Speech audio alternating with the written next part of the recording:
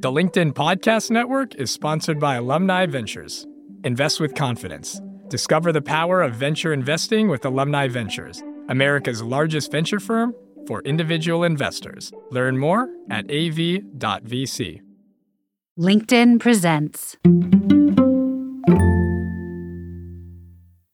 We will come across people in life who will push back even if we use an empowered refuser. They are the pushy askers who want their way, and no matter what, they're not interested so much in you voicing your values or speaking from a place of empowerment and identity. It's about getting stuff done, and they want it. They just want you to do it. Spotting the pushy asker, then having a set of strategies to deal with them is quite important. Welcome back to the Next Big Idea Daily. I'm your host, Michael Kovnat. It's Friday and the grand finale of my series of chats with Vanessa Patrick, author of The Power of Saying No. If you missed the previous episodes, you can find them in your podcast feed or by downloading our Next Big Idea app. If you have been listening, you know that Vanessa's been educating us on how and why we should be saying no more often, rejecting those high-effort, low-impact requests that really aren't our responsibility or don't make use of our special talents. By saying no to those requests, we can save our energy and time for those things that we really do want to do and that can make a hugely positive impact on the world.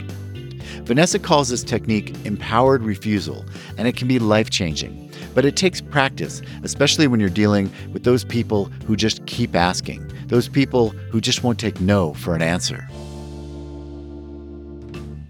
How to say no to pushy askers.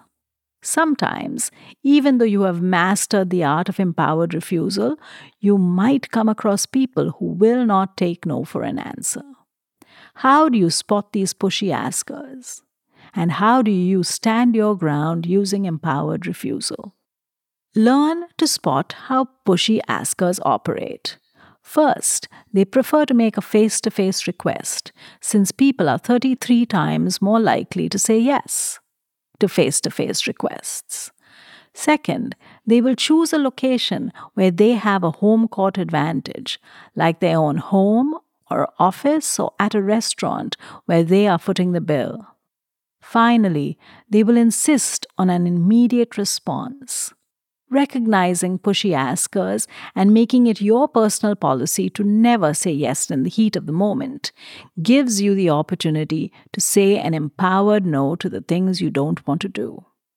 The beauty of empowered refusal is that since it is based on your identity, you are better able to withstand the external pressure and stay steadfast and strong.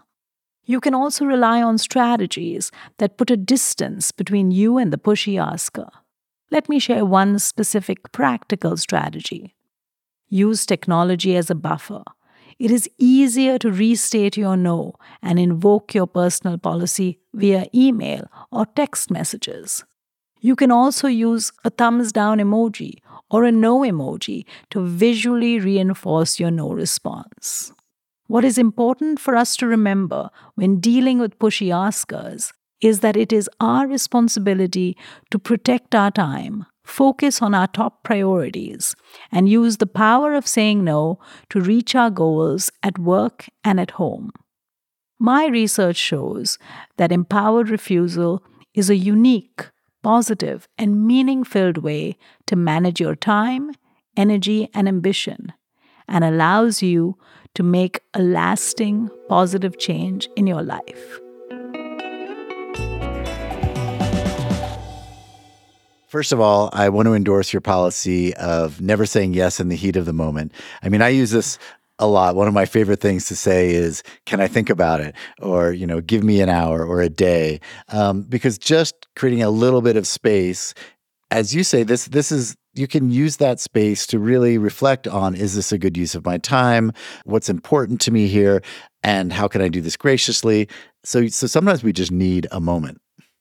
Absolutely. And those are exactly the right questions to be asking, because in the heat of the moment, we are really focused on pleasing the person asking us. And that means saying yes. When we take the time to reflect, then we ask more meaningful questions. And so taking that time is definitely a first and important step. I wonder, again, if there's a way to make it a policy. Like I can imagine saying, I don't respond to requests right away, or it's my policy to always take some time before saying yes to something. I don't know a nice way to say it, but just to make clear that you don't want to be pushed into a quick response. Right. And so sometimes we need, even if people are not pushing, we volunteer that yes. And so having a visual reminder to be able to remind yourself. So for example, in my office, I had a visual reminder, a book whose title was, If It's Not a Hell Yes, It's a Hell No. And that book was in my line of sight. I never, ever said yes in the moment because there was a visual reminder that reminded me. So now that book is replaced by my own book. And that's a good reminder too. It's like, to remember that as much as I'm tempted to wrap this conversation up and say yes and get it over with, if I say yes, now I have taken the responsibility to get that work done. Yeah. And so I need to take the time. Yeah. But the thing I think related to this last insight is that we will come across people in life who will push back even if we use an empowered refusal. They are the pushy askers who want their way, and no matter what, they're not interested so much in you voicing your values or speaking from your point, a place of empowerment and identity. It's about getting stuff done. They just want you to do what they want. They just want you to do it. Spotting the pushy asker, then having a set of strategies to deal with them is quite important. So in my book, I call pushy askers walnut trees. So the North American walnut tree, black walnut tree, is this huge tree that's enormous and has this glorious canopy, and it dominates the landscape, and it has a root system that goes out like 50 feet.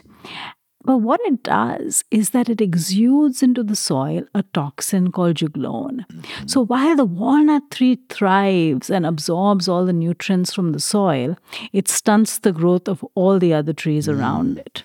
And so walnut trees are all about themselves and what they want. And so, spotting a walnut tree is important. Walnut trees are most likely to ask you in a face-to-face context. They're going to make a face-to-face request because we are 34 times more likely to say yes to face-to-face requests. Okay. They know that, so they will make sure to ask us stuff face-to-face.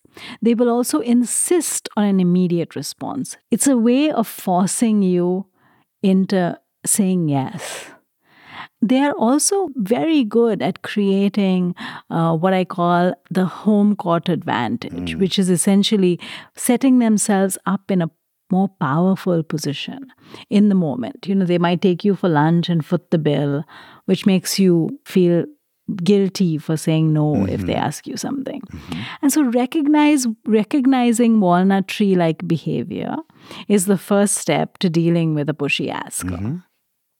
And then we need to figure out, how do we communicate our no to them, even though they are consistently giving us pushback. One is to hold your ground, invoke a personal policy, repeat the personal policy, stand your ground, and keep saying no. That's hard for most people to continue to say, I said no, I said no. You asked me 5 times, I'm still saying no. It's hard. One other strategy is to kind of create distance between you and the walnut tree. The further away you get away from the shade of the walnut tree, the better off you are. So one of the things to do perhaps is to stop having those face-to-face conversations. Take it to email or text. As soon as you convert the conversation to a digitally mediated conversation, you are going to be more effective. Now, why is that? In being able to communicate. Why do you think? You're just inserting technology in the middle of the two of you, and so you're less likely to feel that sense of pressure, power from the walnut tree, right? And if this is a particularly charismatic person, maybe when you're face to face, they might convince you. When you're writing an email, you have control. It's a little bit more measured conversation. And it's also kind of There's a lag, Yes. so you don't have to respond immediately. You can take a time to craft the email, Yes. things like you that. You can be very clear and make sure your word choice is what you want it to be, as opposed to the give and take of conversation where maybe you just even accidentally end up agreeing to something that you didn't mean to. Exactly. And it's happened to all of us. And so kind of learning from those experiences and developing a skill set. I think recognizing walnut tree behavior, and all of us have the potential to be walnut trees at some time when we want something a lot. Yeah. We might push it to happen. Yeah. And so recognizing that in others, but also in ourselves is super important. That gets at this point I wanted to make, which I think is the interesting value of modeling here, in the sense that maybe if I am good at empowered refusal, others around me will be able to do it for themselves too, right? So we can teach each other this pattern, so that yes, there might be a case where I really want someone to do something. I'm becoming a walnut tree, but maybe they've been learning the same skill I am, and I can trust that they will take responsibility for their own time and be able to say no. And we can trust each other more if we're all learning this skill together. Yes, absolutely. I think I end the book on that note that, we need to, if we want people to listen to our no's and respect them, we need to be able to respect the no's of others. And if we all live in organizations where, we are able to say no to the things that don't matter and focus our energies on the things that do matter, we are able to create better environments for all. Well, thank you, Vanessa. It's been great talking to you. Thank you for coming on the Next Big Idea Daily, and good luck with the book. Thank you so much. I've enjoyed being here. Thanks for listening, everyone. Remember to go out and get yourself a copy of The Power of Saying No, so that you too can focus your energy on things that matter and help make the world a better place. Oh, and sign up for my newsletter using the link in the episode notes. I'll send you a once-a-week wrap-up of the week's episodes, so you'll have easy access to the best ideas in nonfiction right in your inbox. I wrote and produced this week's episodes, and Caleb Bissinger edited them. We're proud to be part of the LinkedIn Podcast Network. I'm Michael Kovnat. See you Monday.